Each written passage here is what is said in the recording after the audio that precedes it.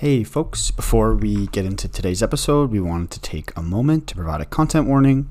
We do have a brief discussion about a sensitive topic, which is suicide. That happens around the 1 hour mark of this episode. So if you want to avoid that, maybe give yourself 5 minutes before and 5 minutes after, just to steer clear of it. If you or someone you know is struggling with thoughts of self-harm or suicide, please seek help immediately. You'll find in the show notes, we've included some resources and helpline numbers that you can reach out to if you find yourself in the situation. I think we should make our own Plex server with like movies we really love on it or something. I don't know. Or start collecting Blu-rays. Yeah, I gotta start. But they're so expensive for Blu-rays, man. It's like $40 a pop, $30-$40 a pop for a nice one. Yeah. Yeah, man. Well, that's life. Back home now at mom and dad's. Yeah. I'm How's back that going? home. It's good. I just been working, and then I had to grind out a paper, and just been busy as hell. So yeah. Are you done? You're done. I'm done now, today. 100%? I'm done today. Yeah, I'm gonna go hang out with some of the boys after. Get a beer tonight. Nice. Relax. Got the day off tomorrow, and then I Sweet. work the rest of the week. So Okay. yeah. Yeah, I think I get there on Thursday, so I'm like, That's nice. pretty I excited. think I work. Pretty excited to Yeah, see I think everybody. I work Thursday, Friday, then I have a day off, then I work Christmas Eve, and then I'm off for like 5 days or something. Yeah. Man, how many Christmas Eves have you worked in a row consecutively? Many, bro. Like many. Like 5, 6? It's a pretty yeah, honestly, like probably 5 or 6, yeah. Yeah. But it only works for like 5, Yeah. so it doesn't really matter. Yeah, it's not bad at all. Yeah, I don't know what else is new. I bought my friend gave me like a Nerf dart gun as a Christmas present. Yeah, you send me videos of that with your cat. Yeah, and I shoot it for Hazel, and she just like loves it. It's so fun. That is fun. Yeah. So, Yeah. man, I think we should dive into this thing. Okay, sounds good.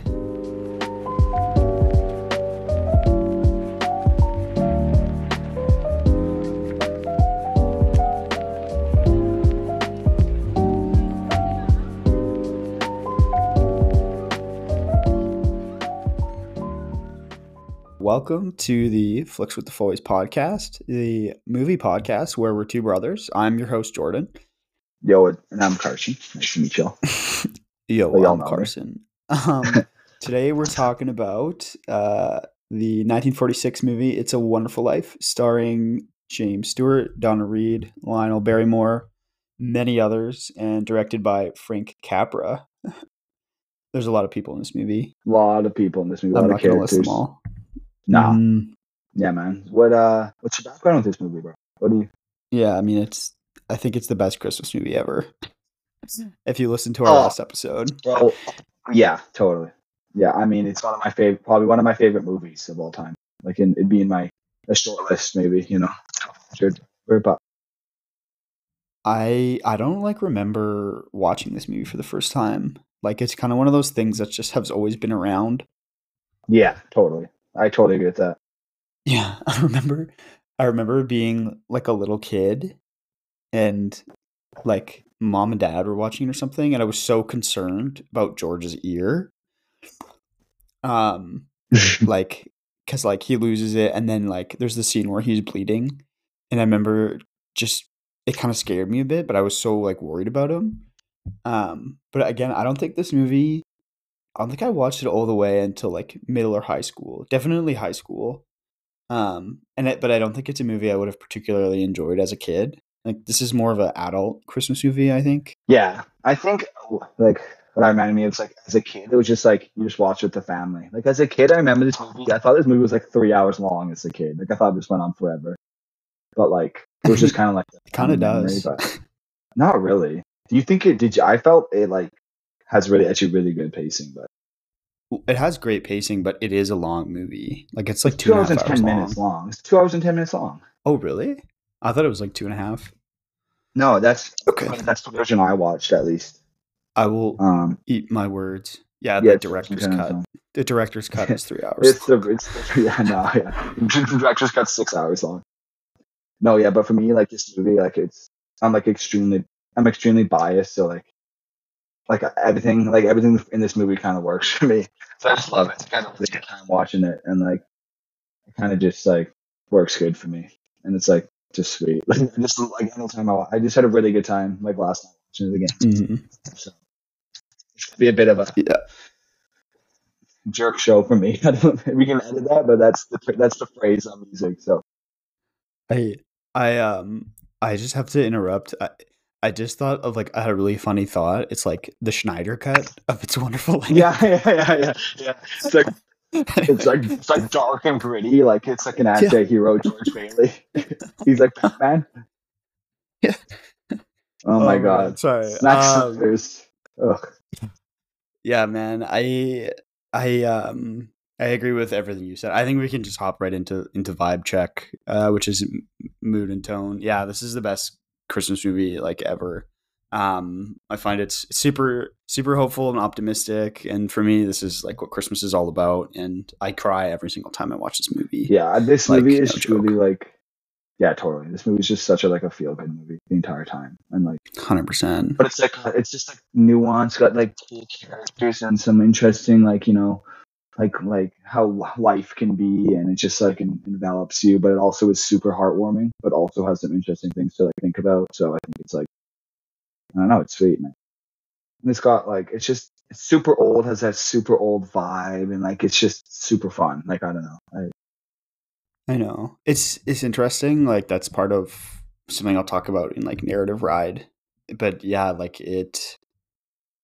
I haven't watched a lot of movies from the 1940s, but there's something about this movie being old that is part of its appeal. And it kind of transcends time, I guess, though. Like it's still very timeless. And part of the appeal is that like there's all this weird old stuff going on, but the story is just so pure and is so applicable, I think, across history. And it's just so good. There's so many things that just this movie fires on so many cylinders. yeah. I mean, and it's crazy too. Like when it came out, it didn't even receive that much buzz, but like it's gone on to become one of the most acclaimed probably holidays movies, and it's just acclaimed movie in general. Like Yeah, one of the best movies ever, I would say. oh, I mean, totally, man. Like I don't know if anyone cares about this, but even like because I don't really believe in Rotten Tomatoes, but I like the Letterboxd review. It has like an average star count, and this movie averages 4.5 stars every review, which is like insane. Like, if you've looked at other ones, you're just like, oh my goodness, like everyone loves this movie. Yeah. All right, let's hop into the narrative ride. So plot, dialogue, and editing. So screenplay is by Francis Goodrich, Albert Hackett, Frank Capra, with additional scenes written by Joe Swirling, and it's based on The Greatest Gift by Philip Van Dorenstern. Before we get into this too, I just want to say this movie is going to be kind of tougher for us to analyze because it's not like these people that worked on this movie are our contemporaries. Like I've never seen another Frank Capra movie, or like I've I only don't seen two think I have. Jimmy Stewart movies. I haven't. I know. He's and Jimmy Stewart's been in like a thousand things. I think I've only seen three or four. So it is going to be harder for us, but we will like talk about the people that worked on it because they are, they worked on this movie, and it's important to highlight their work. So just wanted to like have that caveat in there before we kind of dive in. So can you give us what's this movie about, Cars? Yeah. So this movie follows the life of George Bailey. It's set in this. It begins with lots of people praying for George Bailey, and it shows these angels talking about his life, and then they kind of run through his entire life and lead up to that day where he's having the rough day, and it kind of shows him to be he's a guy who like sacrifices kind of everything for people and does it begrudgingly, and it kind of just follows his life, and it like kind of it's got this supernatural element where his guardian angel Clarence, like he shows him that if he never existed, and it like he kind of shows him that the meaning of life and makes him like want to go back and enjoy his actual life. That's how I'd say it. Yeah, There's obviously a lot more thank going you. on, but No, I think that's a concise summary of It's a Wonderful Life. it's the first multiverse movie, bro. Spider Into the Spider Verse, who, bro? Yeah. Um, It's a Wonderful Life, I think, employs a pretty unique framing, right? Like it opens with, like you were saying, it's the voiceovers of all the residents of Bedford Falls praying for George, and then the movie kind of starts with their angels, I think, in heaven depicted, and they're depicted as galaxies and stars, which I think is a Which pretty is creative sweet. take on Yeah, it's things. super cool actually. I really like Yeah. that take. Yeah, right. And then they take us through George's entire life, and I appreciate this movie because it's very show don't tell with George. We get a little bit of narration from the angel, so which the main angel character, his name is Clarence Oddbody, I think, and then his kind of mentor is Joseph, which always really confused me because I don't know much about the Bible, but I thought Joseph was like Jesus's dad and not an angel, unless there's another angel named Joseph. So hopefully somebody can provide clarification. But yeah, we just kind of see his life, and I think this movie does a really great, like it really accomplishes the whole show don't tell thing. Like we never like get told. Well, we kind of do, like, but like it's not like very like overt. People aren't like, oh, George Bailey is like he's such a good guy. Like we get a lot of like kind of examples where George is faced with a tough choice, and then we get to see him wrestle with that choice, and then we get to see him make the choice and then live with the consequences of that choice, which we'll talk about in deeper meaning. But yeah, the movie is just so good at kind of showing us his life and not Yeah. like telling us that he's a good person. I don't think he is a good person, but it's showing us like his motivation, and he's very fleshed out and realistic.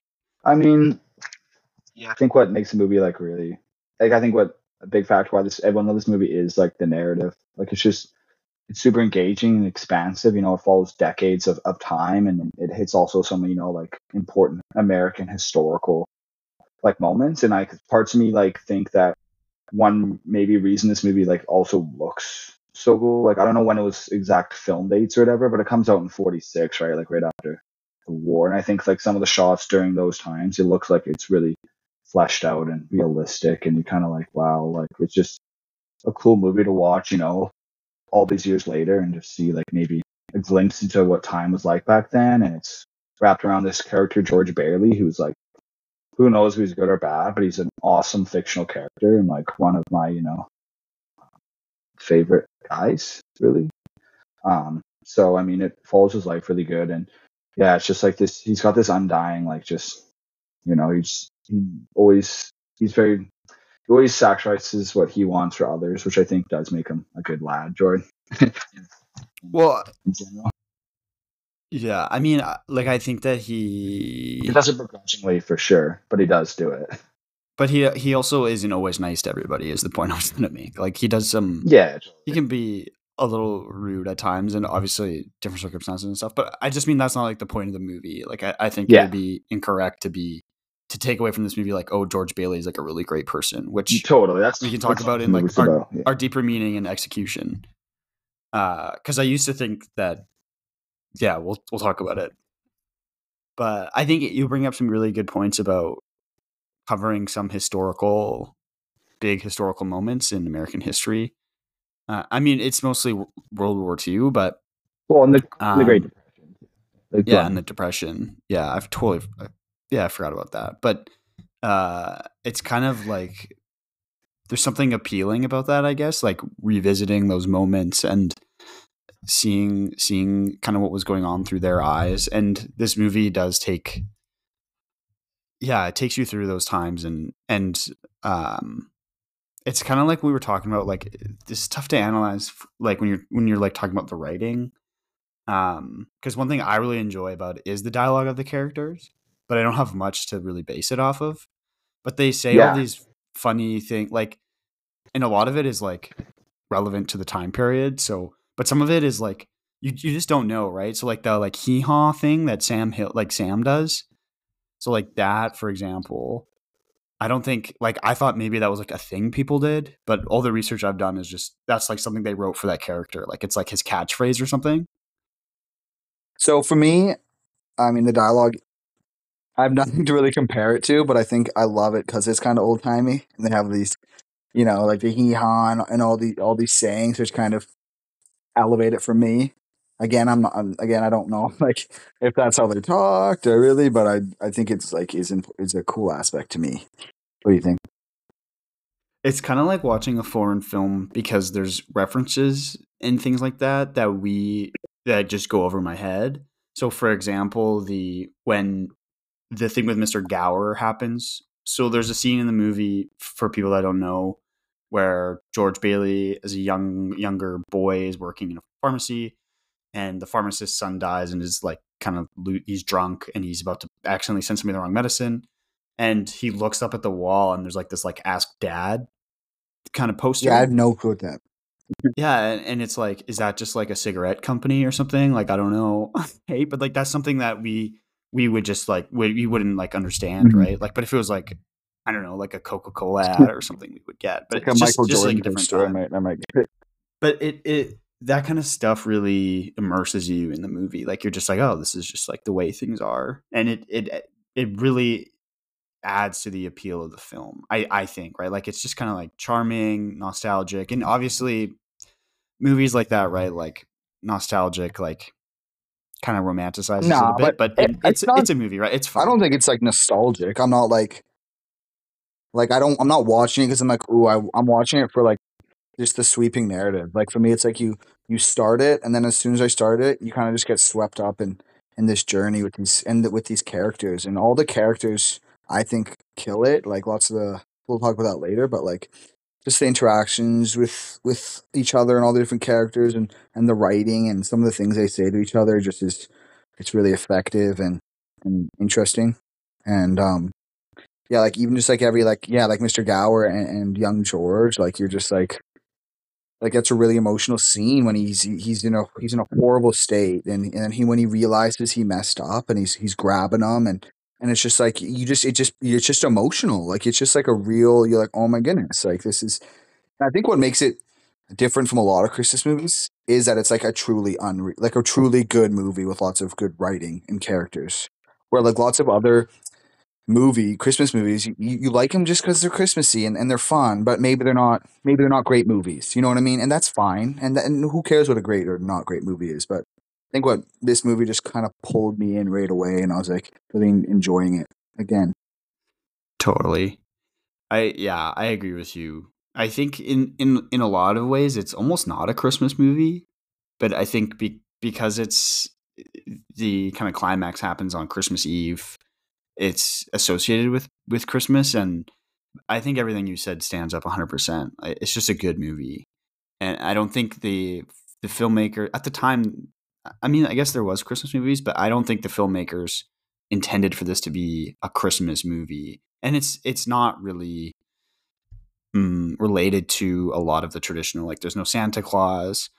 It's not like, only a small portion of the movie happens and it's not even Christmas, it's Christmas Eve.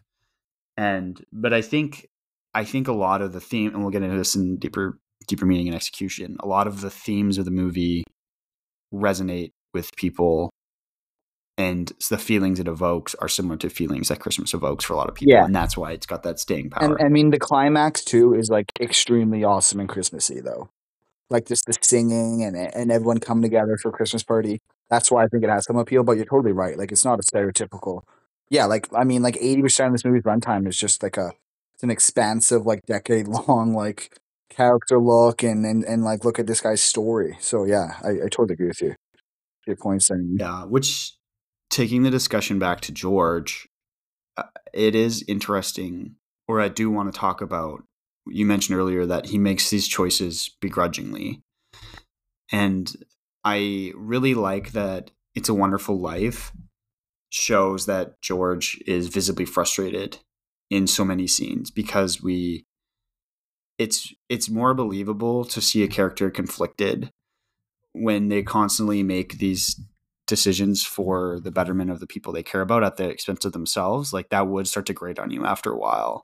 Yeah, And yeah, the decisions he makes like weigh on him, but he continues to make choices that like prevent what he wants. And yeah, I mean, we'll get into it in deeper meaning, but like choices are the best way. Like having your character make choices are the best way to like reveal character, right? Like if you want to talk about like story and plot, right? Like the plot is like what happens, but the story is like the things that go from like plot event to plot event. And when you give your character agency, it makes the story so real. And it's also like an excellent way to like, there's a really good lessons from the screenplay video on The Dark Knight and about choices. And like, it's from like Bob McKee, whatever, that is like, there's like a book quote, but it's like, the greater the pressure, the decisions your character makes like show their true self like more.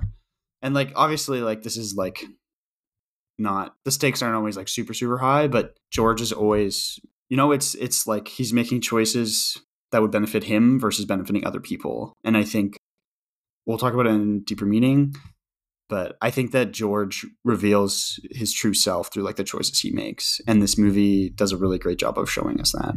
Yeah, I mean, yeah, you got a lot of stuff going on in that response, but I mean, yeah, it's definitely a movie about choice, and it's, I don't know, this movie's also got like George is always is like he's provide like his relationship with Potter is very interesting. Potter is like the big industrialist capitalist guy of the town who kind of, he owns everything, and he's kind of Bailey's, the last kind of stance between, maybe American industrialization and the common folk. And I think that relationship plays out good throughout the film, and those kind of choices are, you know what I mean?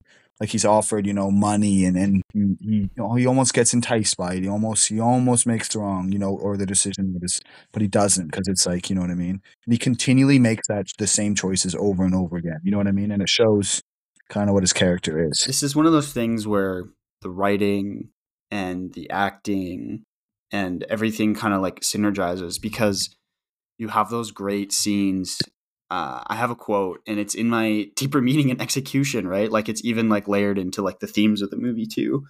But I love the scene when his dad passes away and they're at the board meeting. Totally, man. It's like so epic. And he's like, Potter says something like, "Oh, you just let this rabble get away with everything." And he says something like, "This rabble you're talking about, well, they do most of the working and paying and living and dying in this community." And it doesn't matter who says that. Like that's such good writing. Like, yeah. Like what a cool thing to say for somebody. It's that, like, I don't know. It's just an electric, dude. It's just an electric line.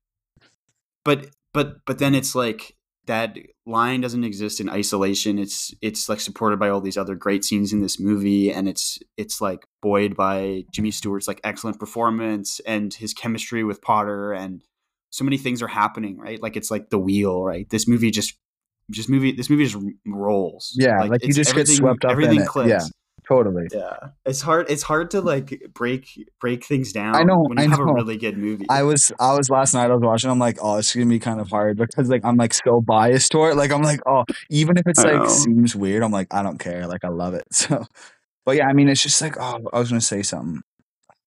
Yeah, this movie's got lots of like, kind of just like drawn out, like just nice, great scenes that just engage you the entire time, and you're just like so much emotion, and it's not tons of like exposition, or it's just like these characters, like Mary and George's relationship is like just lots of these awesome moments, and like it's just, it has like excellent pace.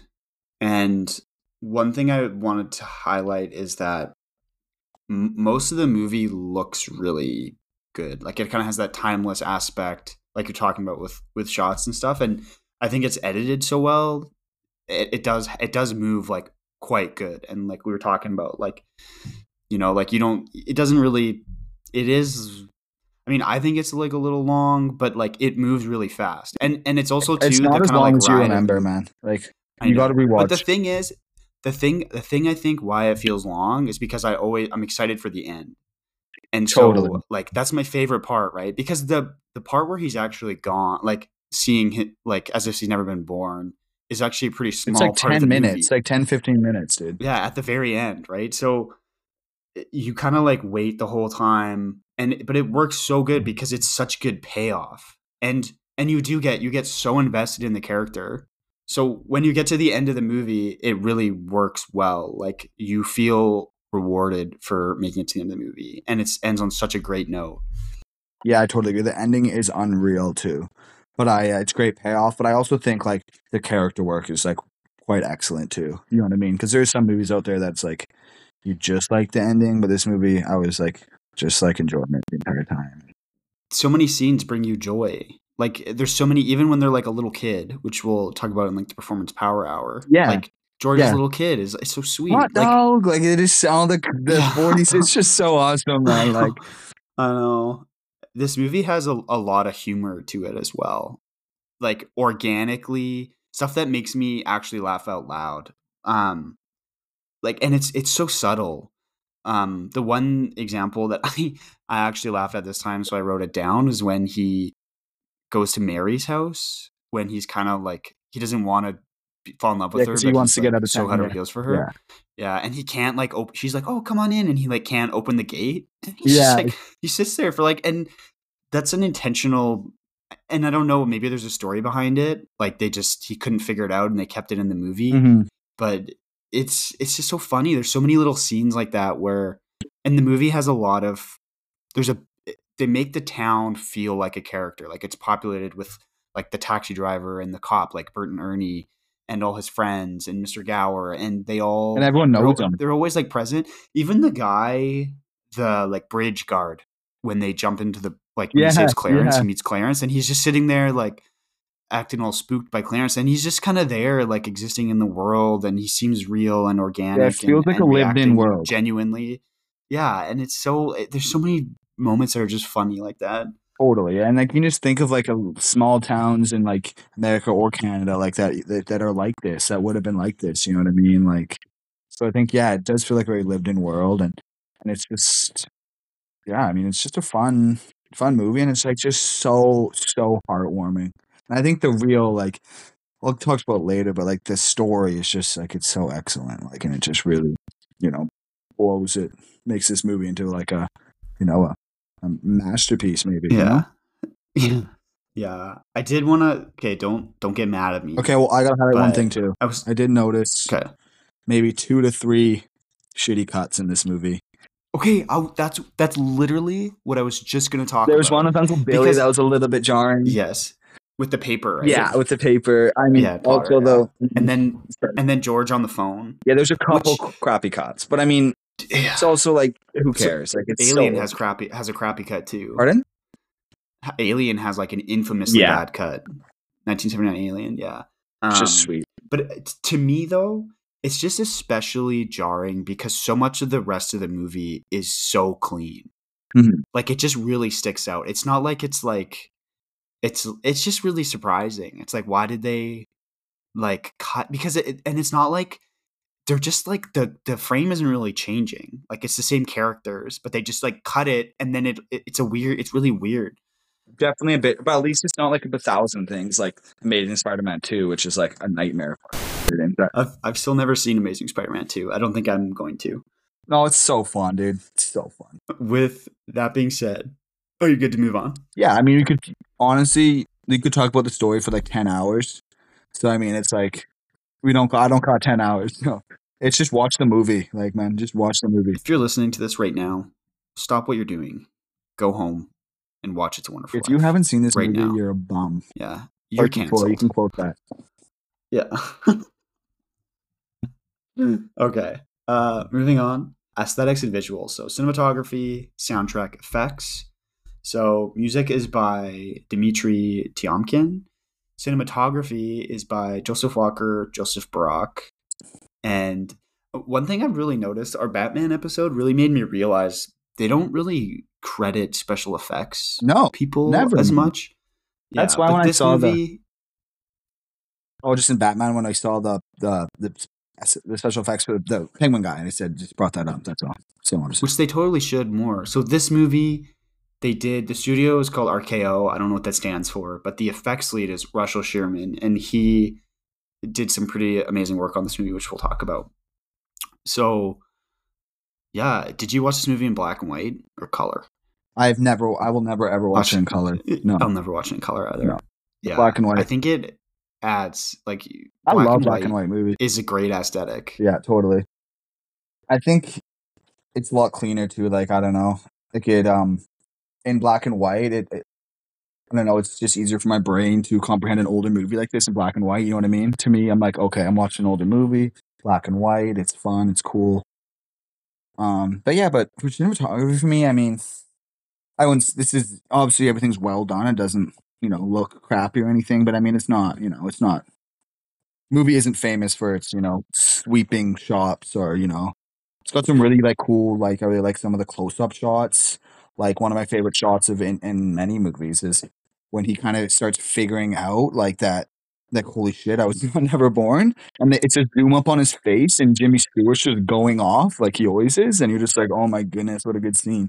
And that's a scene like that's one of those scenes you'll see in those YouTube like best acting of all time compilations, and it's just it's just great. It's just a zoom up on his face, no words. He's just freaking out, and you're like, it's about what I would do if that happened to me. So, um, yeah. And there's another close up at the beginning of the movie too, when he's getting his suitcase and he's measuring with his arms, and just looks it's just some good shots, but and everything's well like fairly well done, but it's not like it didn't blow me away or game changing or the fake snow looked hilarious. I love it. Well, that's actually an interesting Is it like story behind the asbestos or snow. something? So some of it was, Yeah. but so Russell Shearman. So he actually invented a new kind of fake snow for this movie.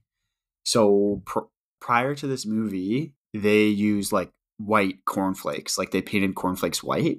But the problem with that was when actors were in a scene, you could hear the crunch of the cornflakes.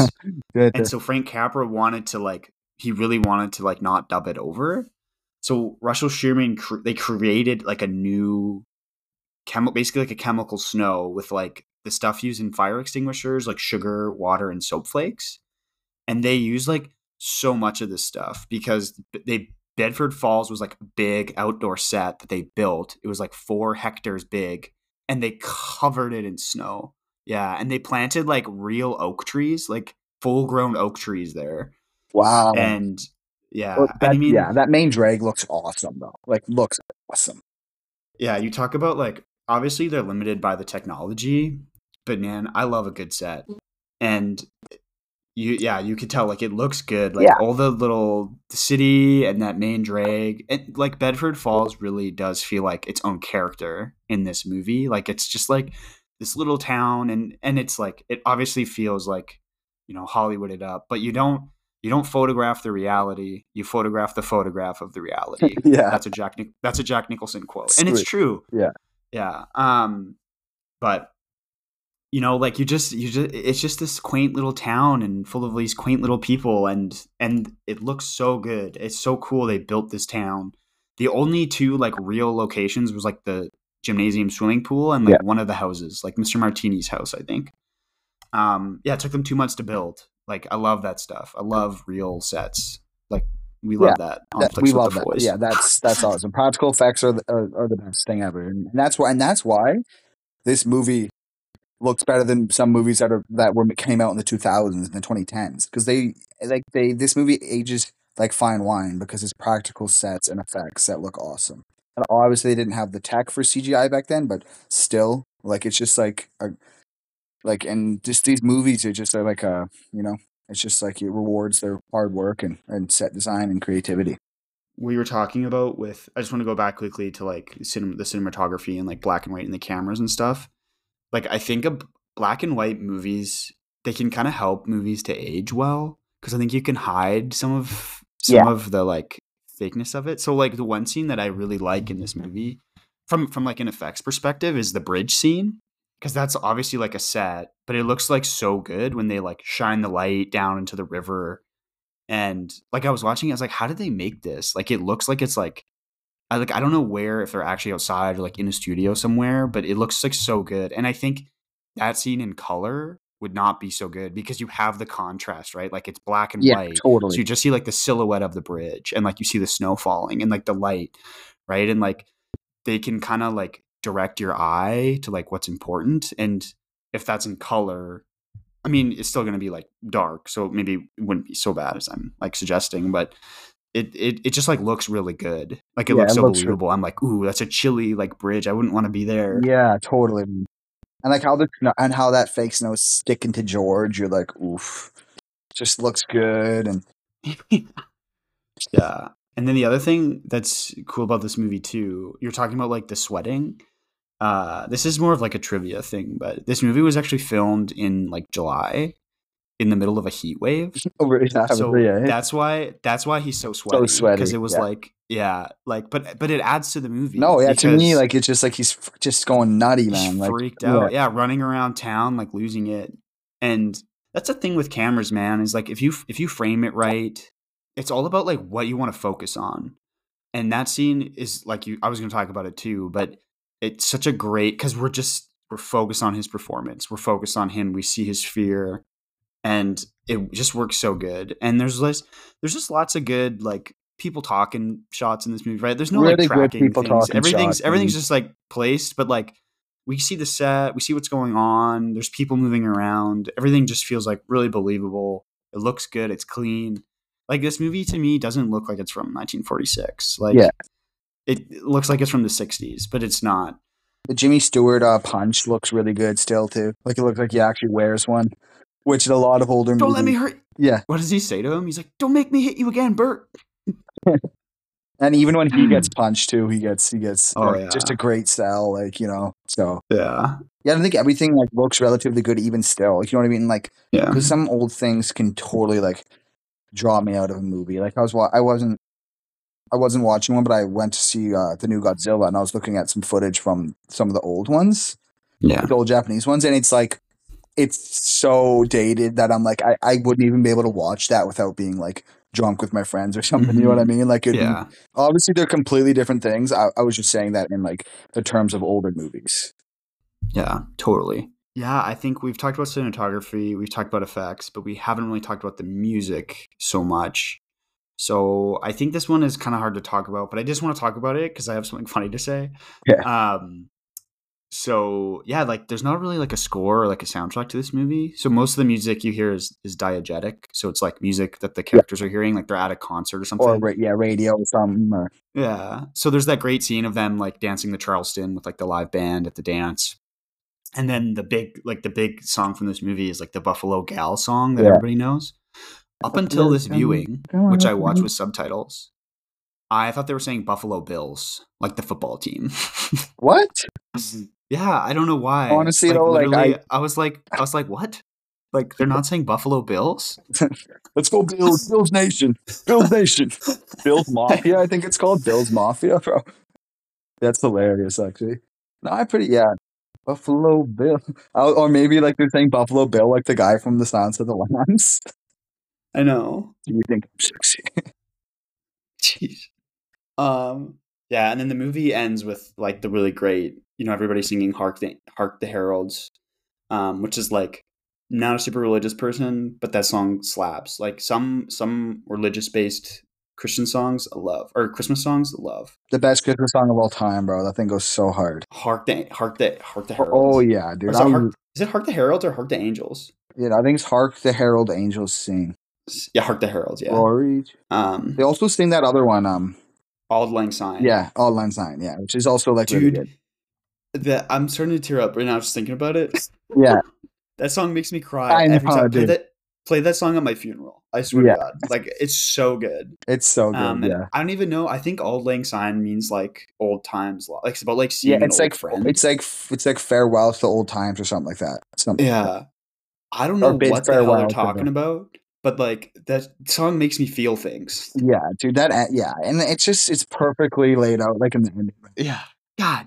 Ugh. Yeah, it's like such like the movie, man. Like it's just so good. Like it's so I want to good. watch this movie again. It hits me on every level, like every time. Like I don't know, and that's what I'm saying. Like I'm super biased, so like people, like if you don't like it, don't come for us. Don't come for us because I'm not the guy you're gonna want to talk about if you don't like it. Because Yeah. I will take it personally. Yeah. Just, you know what? If you don't like this movie, just don't be friends with us anymore. Yeah, I don't know if I can really trust someone who You doesn't. don't want to. That's perhaps the biggest red flag ever. Yeah, yeah. I hate It's a Wonderful Life. I'd be like a Tinder, whatever, swipe or whatever. Yeah, Fight on sight. Yeah. Okay. I think it's time for Performance Power Hour. So again, this is kind of tough to talk about because, like, I haven't seen tons of movies with these people, but we can talk about the characters that we really like, and I like really, I really commend the cast. Like everybody, even the secondary and tertiary characters, just do so good. They're so pleasant to watch and believable. And yeah, I just feel like Bedford Falls could be like a real place. And obviously, like yeah, like James Stewart just absolutely kills it as George Bailey. And Yeah, I don't know, like what is his accent? Like I don't know how that guy talks, but it works. Like it's so good. I have no clue. Like I have no clue, but he's like, My car, it's where's my car? yeah, like he is unreal in it, and I just love. He's just that dude, bro. Like whenever you see him, it's electric. He has a really good performance. Like he plays, the young George Bailey really well, full of ambition, and he also plays the George Bailey who's struggled with the issues of life for years and is more beaten down. And but he's got this energy throughout the entire movie. You know what I mean? Because in this universe, the Baileys kind of have like George Bailey's kind of seen to have this ambition. He's smart. He's kind of like he's not an ordinary yokel like Potter would say, and he plays that really good to me. Like this guy's someone I'm like, yeah, like I could see him being because he's a cornerstone in his community, pretty much. You know what I mean? He helps. Pretty much his whole thing is his family and his father own the Bailey Building alone, and it's pretty much it's a building alone that's not out there to make profits. It's out there to to help the common yokel, and he just plays that Common yokel. guy really good. That's just Potter said that, and it's kind of electric. Yeah. Yeah. So I just think and I think Mary's actor also has, Donna Reed. Donna Reed is also like first of all like she's beautiful in this movie and she has a pretty like awesome. They have really good chemistry, I'd say. Her and Jimmy Stewart, like so good. he kind of so good. and it's not like the typical cringy kind of just like but it's like really kind of interesting, unique chemistry. Like, you kind of believe their story and yeah, and like even and just like because this movie has multiple like generations of actors and like I don't think this like the kid ones are even good and all the tertiary characters like like Ernie and yeah like Ma Bailey and all these people and then Harry and they all just like do well. Like I don't know. You know what I mean? And it's cool too because we see your comment earlier, like this is the first multiverse movie. We see a lot of these characters in the reality where George is never born, and like his mom completely transforms that actress. It's like a different person. I think her name is Bula Bondi. Like she's just turns into this crab. Like she was like this lovely mom, and then in the real world, and then she's just this like nasty lady. And even Nick, the bartender, and so like, good, yeah, man. Mr. He's like a Gower's Sopranos character in that, man. Yeah. Listen, you pixies. Yeah. He says something like out the door or the window. Yeah, I don't Like, care. something like that. Yeah. It's a really classic American Italian accent going on. It's just fun. Yeah. Yeah. And I did want to agree with you, and I just wanted to highlight the child actors. I don't know if they went on to make more movies, but I really appreciated the kind of three, which it's like Little George, Little Violet, and Little Mary. So Bobby Anderson played Little George, Janine Ann Roos plays Little Violet, and Jean Gale plays Little Mary. And I kind of talked about it earlier, but I really love that scene, and just kind of sets up Mary and George's romance really good because George doesn't have hearing in his ear, and he's making ice cream for Mary, and she's just a sweet little girl. She leans in his ear and she's like, George Bailey, like, I love you till the day I die. And yeah, I think, and Donna Reed to me too, I think is so good in this movie because we'll talk about it more in like deeper meaning execution, but she's kind of like the emotional core of this movie. Totally. And kind of like represents, you kind of have like Potter on one hand and then like Mary on the other. They're kind of like opposites of each other. Totally. Yeah. And she just plays this like such a compassionate, loving person so well. But back to the child actors, the one bad, I was watching this and I was like, man, like, how did they film this? Like, this is such a great performance from a child actor. It's so believable. Mr. Gower's actor was actually drunk and actually slapped the shit out of that kid. Okay. Yeah. His ear was actually bleeding. Oh my God. That's kind of messed. But like, yeah, I'm like, yeah, Mr. Gower in that scene is like, yeah. I'm like, it's so emotional. Like, you're like, holy shit, man. Yeah. Yeah. So that actually makes sense to me. Yeah, Bobby Anderson in an interview. It's just crazy too, like how much times have changed. Like even watching this movie, it's just kind of like an aside, right? But like the alcohol, like they he just like drinks and drives, like it's no problem.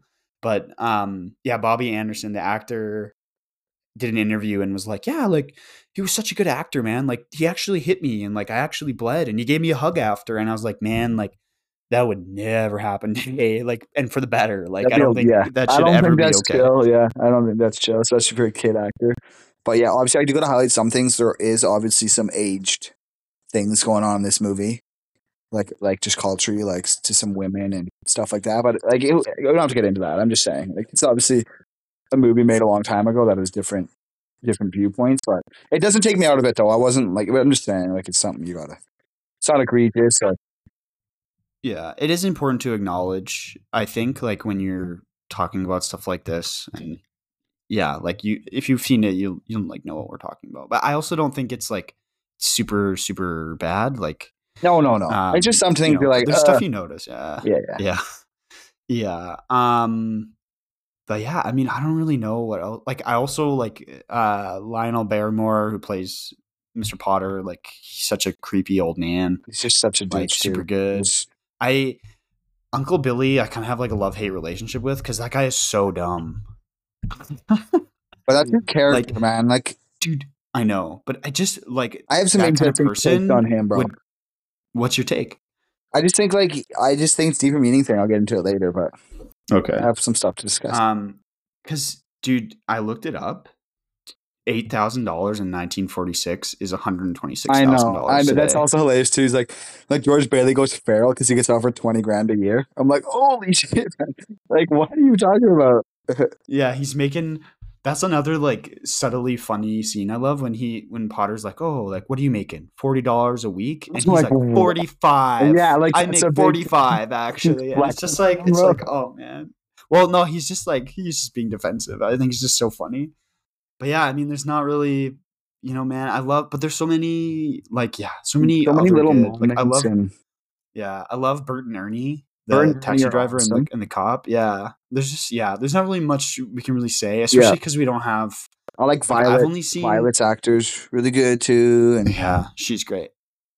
Yeah, man. I think I'm good to move on if you are. Yeah, I've only seen maybe Vertigo and Rearview Window with Jimmy Stewart as well. So maybe a couple more, but I mean, he's just an icon and everyone knows it though. Like, you know what I mean? So I just want to clarify too. Even though we're lacking context, these are still great performances. You can watch the movie and judge for yourself that they're great performances, and we don't need that context. But it's harder to like talk about it. You don't have as much experience with the actors and things like that. So, moving on to execution and deeper meaning. So, directing, attraction, themes. This film was directed by Frank Capra.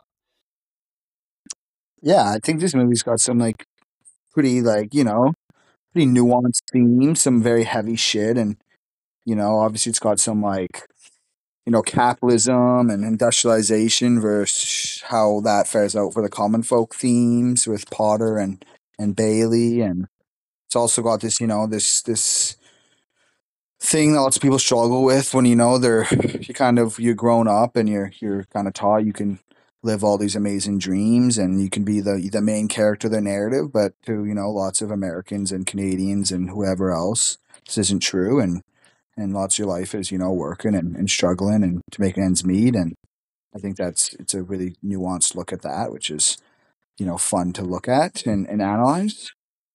What do you think? Yeah, I think there's like the big meanings from this movie, right, that are very like explicit. One thing that I noticed this time before that I've never noticed before is there's a portrait of George's dad, like Mr. Bailey, in the bond and loan building, and under his portrait says, "All you can take with you is that which you've given away." Yeah, I noticed that.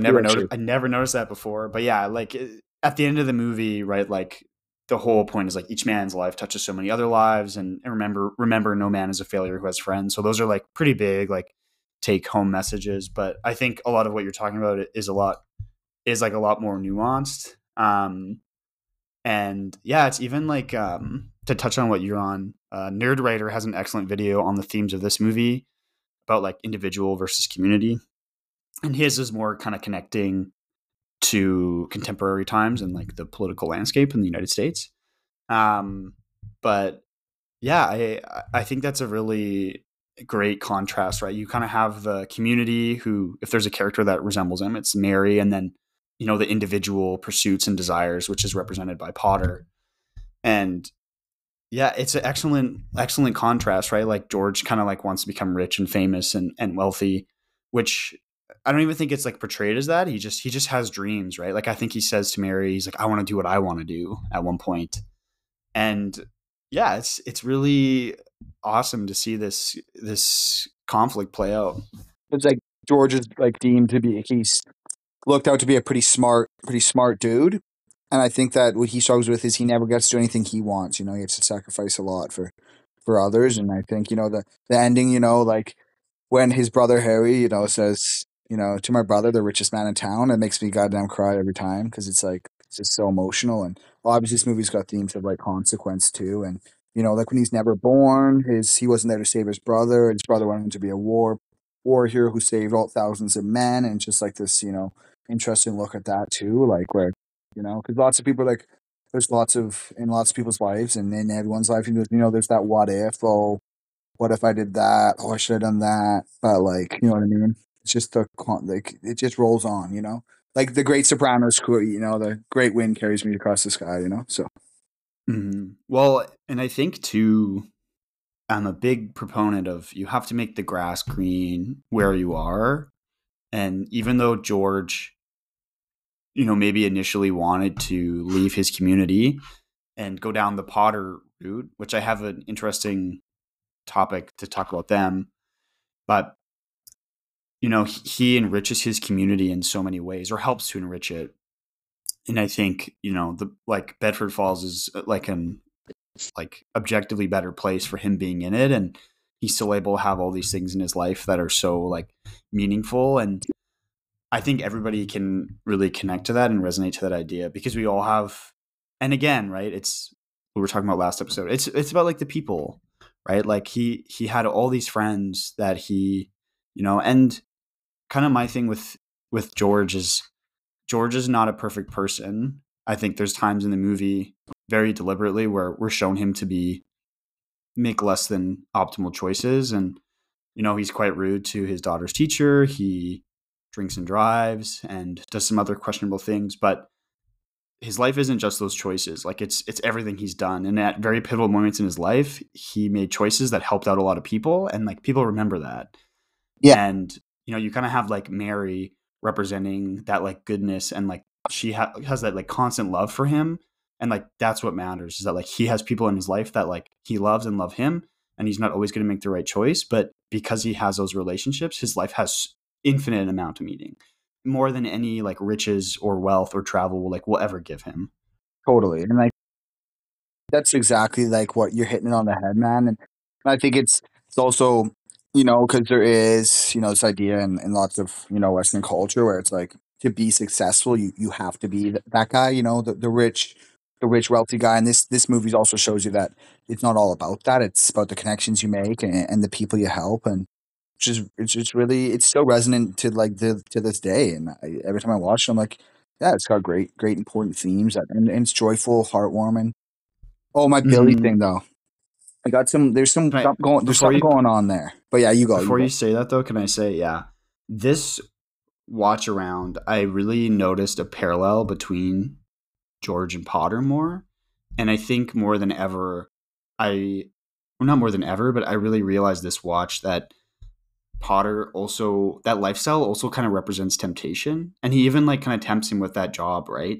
But even the dialogue they use, because when George is going to go to Europe, he's going to go on a cattle boat. He's going to like work with cattle. And then later on, he like accuses Potter of treating people like cattle.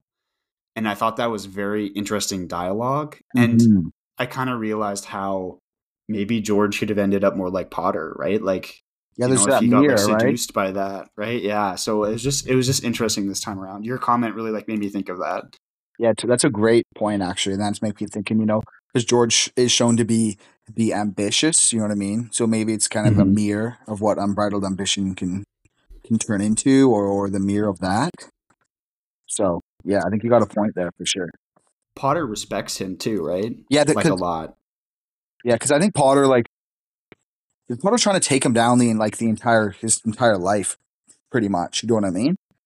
And it's kind of and there's that part too where right at the beginning, Potter call George calls Potter a frustrated, warped old man.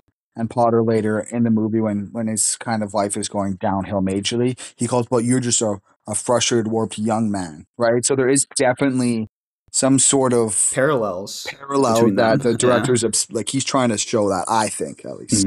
Totally. Me too. Okay, what's your Uncle Billy theory? I don't have a theory. I just think it's interesting, like that maybe he represents like innocence, like child innocence, because he's shown to be really innocent and kind, but he's also got this weird thing with animals. Like he has like a pet squirrel and like a pet crow, and there's definitely something going on there. And he's kind of like he kind of reminds me of the Clarence character, like just this nice, like these guys are the true innocence of the world. Maybe Mm-hmm. that's just all I was saying. But oh my god, yeah, dude, if oh my god, Uncle Billy's an idiot though, man. Like if I almost $100,000, that scene's also so good when George is flipping out on him, and you're like, oh, Yeah. Excellent performance Billy from is both of them. yeah. He's like I can't think anymore, but yeah, that's all I was gonna say. Side note, this is a little bit of cool trivia I learned preparing for this episode. You know the scene when he's drunk, Uncle Billy's drunk, and he stumbles off and you hear crashing, and he's like, I'm okay, I'm okay. Yeah, he actually fell in the movie. Yeah. Yeah. That was actually like a film crew that like dropped equipment, and they were saying like, I'm okay, I'm okay. So it wasn't Oh, actually Uncle Billy, it was just some random guy, but then Frank Capra was like, that's kind oh, of good. it makes the scene better. Yeah, it's just I Yeah. like movie trivia stuff like that's cool. Yeah. Sometimes like stuff just happens, right? Like the best example is the like Han Solo like I love you I know thing. Like that was just ad-libbed, and they're like, oh man, this works so good. Yeah. Also in Nightcrawler, when Jake Gyllenhaal smashes that, he's like freaking out. He smashes it's like a bathroom vanity door with a mirror on it, and the mirror actually smashed and cut his finger. Oh, So his reaction's I like, didn't know he's that. like, yeah. He's like, he looks in the mirror and he's like, oh, because his finger's like, crushed in, like he cut it with glass, like really bad. Jeez. Yeah, that's a really interesting theory. I had that in my notes There's too. just something there because those wild, Yeah. like they're wild animals Yeah, specifically. just like squirrels and crows and Yeah, stuff. like yeah, and it's they're just weird. like yeah, it's just weird. I don't know why he has those. But I like that theory. That's cool. Do you think though, okay, we talked about a lot about like choices, right? And like, like George makes all these choices for other people. But do you think that like I think you can make the argument that just George couldn't set boundaries. Like he never does anything for himself. And I think it's very like honorable and commendable, a lot of the things he does. But I also think in today's society where we have like an emphasis on mental health and like taking care of ourselves, we have a better understanding of that people have limits. And I think watching this, I know it's like, but it's just kind of interesting. It's just kind of fun. I know where you're coming from. I don't think the movie's portraying like that. I think it's kind of portraying that he's kind of got like this moral, like he's like Batman, like he's got this moral thing that he kind of has to do, like how Batman won't kill people, Bailey won't sell out to Potter, because even like when he's very enticed by that job offer, and he just like then all of a sudden he's like, what the hell am I thinking? No, like I know. bro, like I love that scene too. yeah, because he's It's like good. 20,000, and then literally in 10 seconds like. What the hell? No, what am I thinking? No, Potter's a scumbag. Like, It's such a good scene. It's so good. And kind of like what you're talking about with the like in industrial versus like the yokel, as you put it, like this movie was actually investigated by the FBI for being too communist. that's awesome. That makes me love it even more, actually. That makes me like it even more. I do think that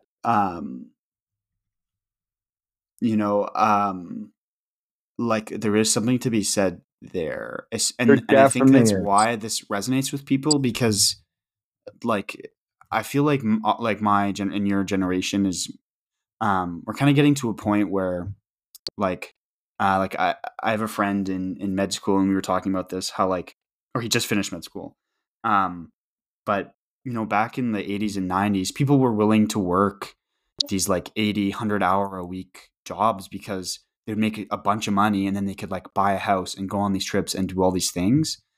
And life is just so not affordable now for a variety Yeah, of you can't reasons, even but do that one of now. them Yeah. is corporate greed. And it's people are just realizing, it's like, you know what, it's not worth it. Like, why should I work like 80 hours? I can't afford anything. I'll just work 40, rent something, and then enjoy my time.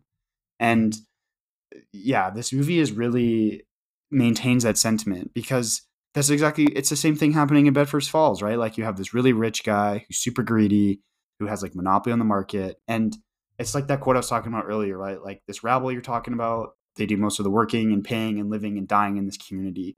Well, is it too much to have them work and pay and live and die in a couple of decent rooms and a bath? And like, to me, big believer in like universal human value. And like, to me, that's just such a beautiful quote. Like, nobody asked to be born. Like, everybody has to live their life. They don't have a choice. And it's like, Yeah. why can't we live? Why can't we help each other out and like Yeah. live in a community and all have nice places to live that are affordable? Yeah. And like, why do people need to make astronomically more money than the average person? Like, why, what, like, how much money do you really need? Yeah. I like that too. Like you're thinking about that, talking about the FBI. That's going to make me thinking that this movie is like a theme for how capitalism, like it erodes like the traditional American values and tradition of people. Because when George, who is maybe the communist in this movie, when he's gone, when he's never born, like Bedford Falls is a shithole. Like it's called Potterville, and it's full of bars and speakeasies and this stuff, and how potentially, I'm just grasping at straws here, but I think that's a fun way to look at this movie, and definitely I'll be looking forward to it. Yeah, I'm gonna connect this back to the nerd writer thing, and I just want to highlight one thing. And it's a really good video. It talks about a lot about like what we're talking about, but I don't think we co-opted too many of its arguments. Yeah, I mean, I've Maybe never like a little seen it, bit. so I'm not Yeah, going to take any crap there. yeah. But just what you're talking about, that video really gets more into like American ideals and individualism versus capitalism. Hi, Hazel. But She's barking at you. the one thing I really want to highlight is he notes how George is like never rewarded for his decisions, for most of his decisions until the end of the movie. He's punished. And, he loses his hearing for saving his brother. He gets beat for stopping Mr. Gower. He misses his honeymoon. And even though in the end it's like, oh, it was all worth it, like, I think there's a really strong argument that the right thing to do is always the right thing to do, regardless of The consequences. regardless of Yeah. your reward. And I think the like real reward of this movie was like, even though like everybody bails him out, like he was fully prepared to like go to jail, because he realizes that like the impact all his decisions have made in his life, and that like his life was still worth it 100%. And I guess we should like, maybe we should have like had like a disclaimer at the beginning. We haven't really talked about suicide, but like we'll put like the suicide helpline and stuff in the bio, just in Yeah. case you're like listening, whatever.